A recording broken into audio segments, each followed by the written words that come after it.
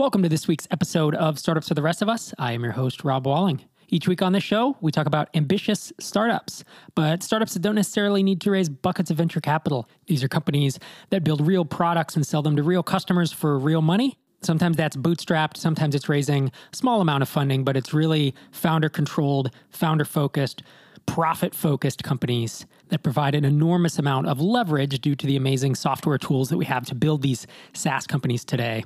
And if all is going well, as this episode goes live just a few hours later, I will be doing a 5-hour live stream, microconfremote.com, if you want to get a ticket to that and check out all the amazingness that producer Xander has put together. And I'm going to be interviewing some guests live in a studio in Minneapolis, as well as some remote keynotes, remote conversations, all kinds of wacky goodness. So I hope you're joining me on that today.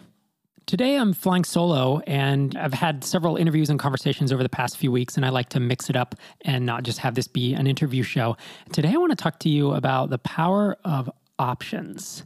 And it's the power of options is the ability to have a lot of different paths that you can take and to not back yourself into a corner in a way that you're constrained and you can't make choices the way you want to make them because you have essentially painted yourself into a corner or made decisions that eliminate some of your options. And I want to start off with a quick story about a company called Tactical Studies Rules, or TSR. So TSR was a company formed by Gary Gygax to essentially house and publish Dungeons & Dragons. It's a game that he co-invented, co-wrote in the 70s. And he started this company, TSR, to publish the game, basically, because no one else would publish it back in 1974. And as we all know, Dungeons & Dragons became extremely popular, much more popular than any of the other kind of war games of its time. And it became really the first role-playing game, the first fantasy RPG.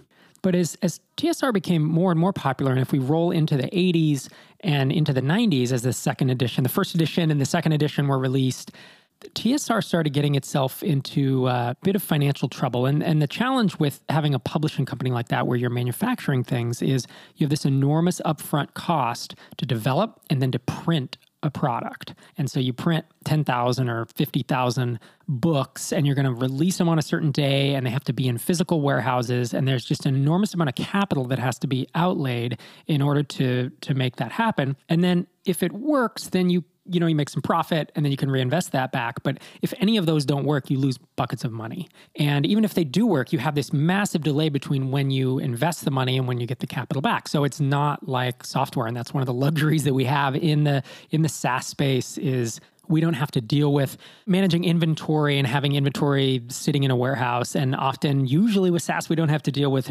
payment terms, net 30, net 60, net 90, where we're providing a service or product and then not getting paid for it for a while. But with, of course, TSR or any type of publisher like that, they have to have these massive cash reserves in order to be able to produce the product. So one thing TSR started doing, and it was really one of the contributing factors to their demise, because TSR sold to a company called Wizards of the Coast in, I believe it was the late 90s. And they essentially, TSR went bankrupt is what happened, and they were sold for parts. And I believe they had $30 million in debt, and they sold for like $30 million or $35 million. It wasn't public, but it's reported to be that much. So in essence, Wizards of the Coast just paid off their debt, and I don't think the shareholders got much, if any, out of that sale, which is incredible because TSR was the intellectual property holder for an enormously valuable cachet of games and characters and copyrights and trademarks and just stuff that was really valuable. But the fact that they had gotten so far into debt really spelled their demise. And one of the contributing factors to this is they really reduced their options dramatically. And the way they did this is in order to raise capital, instead of, I feel like they could have raised some venture, some angel or whatever. I guess they were past that point. But instead of doing that, what they would do is they'd say, okay, we're going to figure out everything we're going to launch over the next year. And we're going to go to market to all the distributors and the retailers, and we're going to ask them to pre-purchase, to pre-commit to all the purchasing they're going to do over the next 12 months. And then we're going to take all those purchase commitments And we are going to sell those to, in essence, it was like Wall Street or, I don't think it was investment banks, but maybe it was, but they would package them up and they'd sell them at a discount, right? So instead of, they're not going to pay, Wall Street's not going to pay 100% of the revenue or of the projected net profit, but maybe they'll pay you 90% or 80%. This is often called factoring, where you sell accounts receivable at a discount in order to get the money now. And to be honest, like margins in publishing are not that great anyways because of all the physical, the physical product that you're shipping and refunds and returns and whatever happens there. But in addition, they're also then factoring stuff. And they were locking themselves into a production schedule a year in advance. So they couldn't respond to competitors very well. They were really not flexible, or they had no dexterity in essence. And one year it went really far south and they got a bunch of returns and they couldn't respond by reducing the number of products they were going to release. And they laid off a bunch of people and they couldn't produce the products they'd already committed to and pre-sold. And they had just reduced their options. They had reduced their options to the point where everything had to go right or else they were up creek. And the reason I'm telling you this story is you may not care about this at all, but it's such a parable of how reducing your options further and further and further can back you into a corner and cause you to have to make bad decisions. And whether those decisions are to have to sell your company for parts or to go bankrupt or to not be able to send your kid to college or whatever that may be, you want to keep your options open. And in fact, one of the powers of running a startup, one of the powers of running a small company is that we have enormous amounts of options. Think about competing against the 900-pound gorilla, the slow-moving, whoever it is, Salesforce or QuickBooks, where it's a big company and they're planning 6, 9, 12, 24 months out. Whereas a startup, you can literally plan to do something today, and then tomorrow you get a feature request and you implement it by lunch. And that is one of the superpowers of us. That is one of the jujitsu moves of using your competitors' strengths against them. And so as a startup, we need to maintain as much optionality as we can. We need to realize the power of having options and keeping our options open.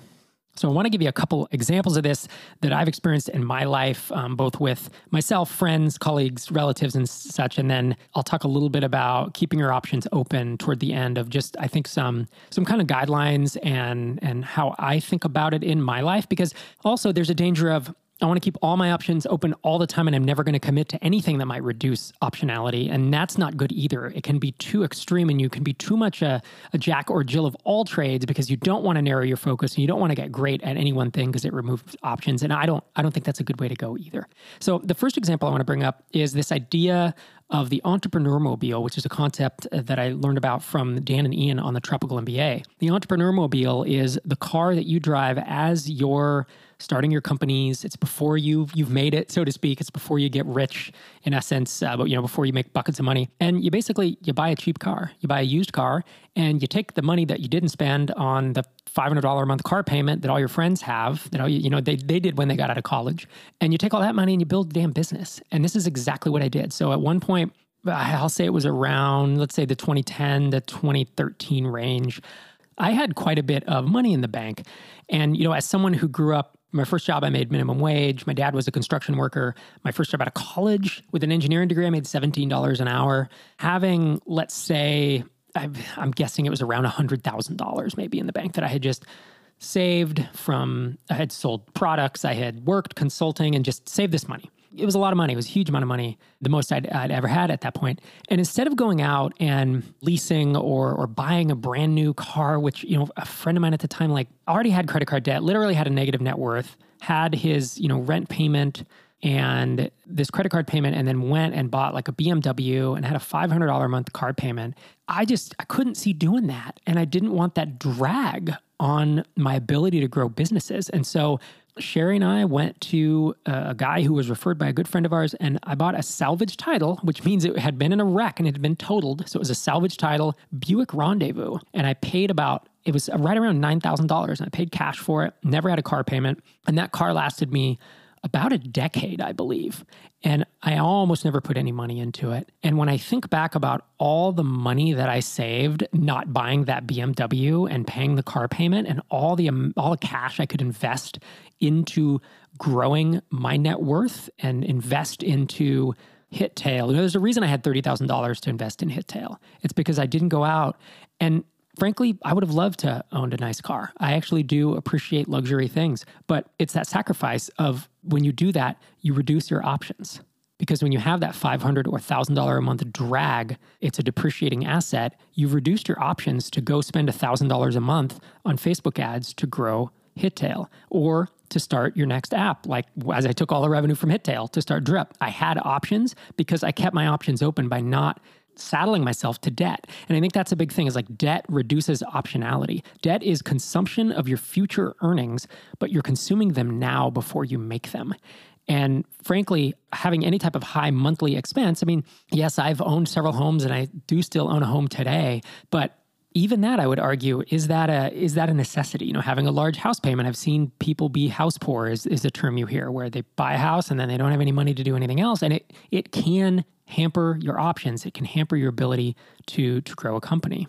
I'll even take it a step further. You know, one of my relatives owns a good chunk of a construction firm, an electrical contractor, and he and I have conversations all the time about keeping options open. And the standard model of having, if you're an electrical contractor in a city, is you have an office and you have staff there, and then you have a shop, which is like kind of a warehouse-ish thing where you store some tools, and that's where the electricians come in to grab stuff, and they have stuff shipped there, and then you can put it out to the job site and this and that. And I asked him, you know, do you really need an office? Could you go fully remote? And he's like, yeah, I've been thinking about it. Nobody does that, but why do we need an office? So we started talking through. He's like, well, they need a little place to ship stuff and a place to kind of store some tools or some assets or trucks or whatever. And so we started looking into just these, like a storage facility or buying a warehouse out in a warehouse district where you don't need an actual office. Because do any of us really need that physical space anymore? Or could you run a fully remote? I almost think of it as it's like a bootstrapped-ish startup, or, you know, a microconf startup, or like I say in the intro of this podcast, you know, it's an ambitious company. But he's just running an older school company, right? It's a construction firm. And the thought there is like, if you don't have that office, you just have more options. Could you even start doing work in another state pretty quickly because you don't always need to open an office? Or could you do it in a different part of your state? Or could you don't have that rent payment, so where does that go now? You know, I mean, it could go to the bottom line, you could pull it out, or you could use it to be more efficient or to bid more jobs, or there's just so much you can do when you have these options and you maintain them. To be honest, this leads me right in. Like, this is the reason we started TinySeed. Like, I was writing angel checks to startup founders who didn't want to take venture funding because it put them on a path and it reduced the options they had. They could no longer pull out dividends. They couldn't have an LLC. You know, there were just certain things that they weren't able to do. And I was writing angel checks to these companies that can be wildly successful for us. And for us, wildly successful is maybe 5 or maybe it's 20 million in ARR, but that can change the founder's life and it can provide an amazing return for an investor. And TinySeed was really the way to make that more sustainable, because I was frankly running out of allocation. You know, I was so overweight startups at the time and didn't want to put more money into them. But TinySeed allows us to invest in bootstrap SaaS in a way that really doesn't reduce their options in the way that a lot of other funding sources do.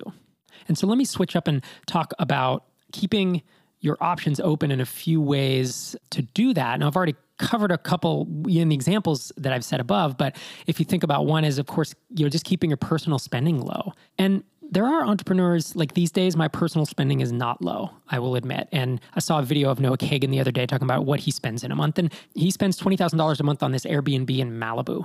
And his spending is not as low as it used to be. But you know what? He makes a lot of money. He makes $1 million a year or something. I forget what he says it in the video, but it's a lot. And I am at the place now where my spending doesn't need to be low. And I'm willing and able to indulge in some luxuries that I really haven't my entire entrepreneurial career. And I didn't until I sold Drip in 2016. And so that's the thing, you know, if you're not there yet, you've got to be willing to do the things that no one else will so you can live like no one else can, right? And keep your spending low, I think, is a big one that people make mistakes about often. I think the other one that I think about is if I'm going to build an app on the side, I'm going to keep my day job. And, you know, I was either working a full-time job or I was consulting the entire time that I was building my startups.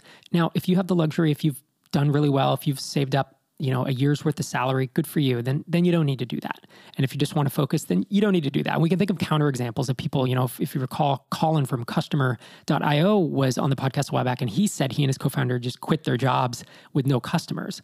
And that I wouldn't have done that. That would have been too scary for me to do. But you know what? Think about what the worst case was if they failed. they were two developers, and this was 2012 or something. They could have gotten a job kind of anywhere. The worst case actually wasn't that bad. They still had options.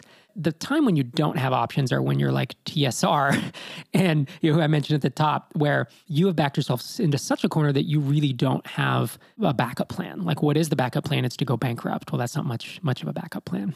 Another thing that I'll throw out to keep options open is until you have enough personal wealth to where you can tie some of it up, invest in liquid investments. Invest in things that you can buy and sell quickly.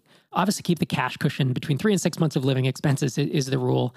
These days, I actually keep a little more than that, just given where the economy is and the fact that I don't think I want to sell stocks or cryptocurrencies to pay my expenses if there's a long recession or a long dip in these assets.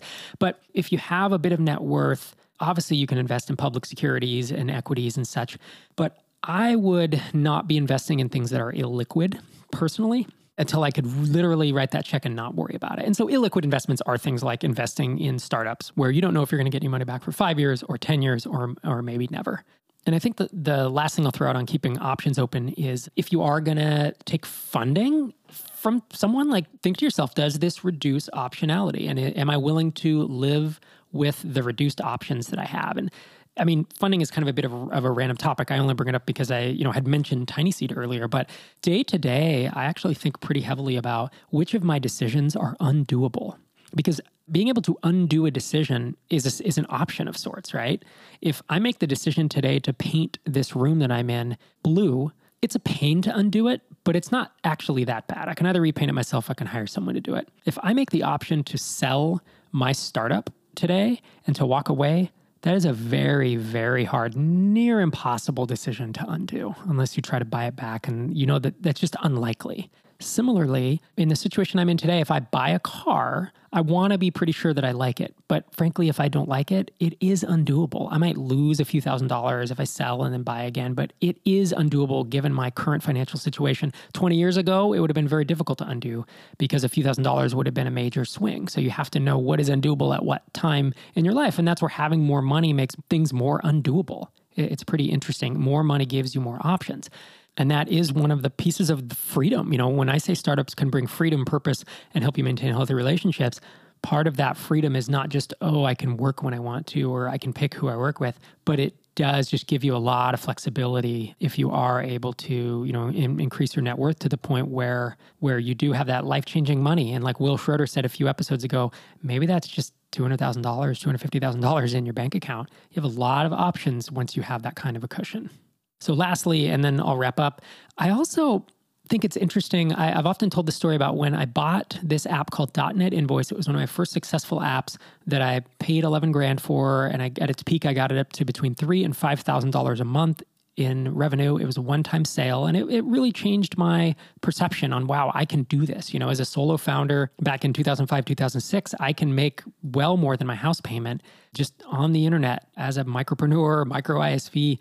But the interesting thing is one of the reasons that I really pushed into .NET Invoice is there was a forcing function on me. My back was to the wall because I'd written this $11,000 check and I hadn't done very good due diligence and the app was in pretty bad shape and I was super stressed out. And it felt to me like I had reduced my options because I dumped all this money into this thing and wasn't super happy with what I had gotten. But it forced me to basically make it work, because I couldn't let that $11,000 go to waste. And similarly with Hittail, I paid $30,000 for that. That app was in better shape and I knew more about it. I had done better due diligence, but I felt like my back was to the wall and I have to make this work because I've just spent this much money.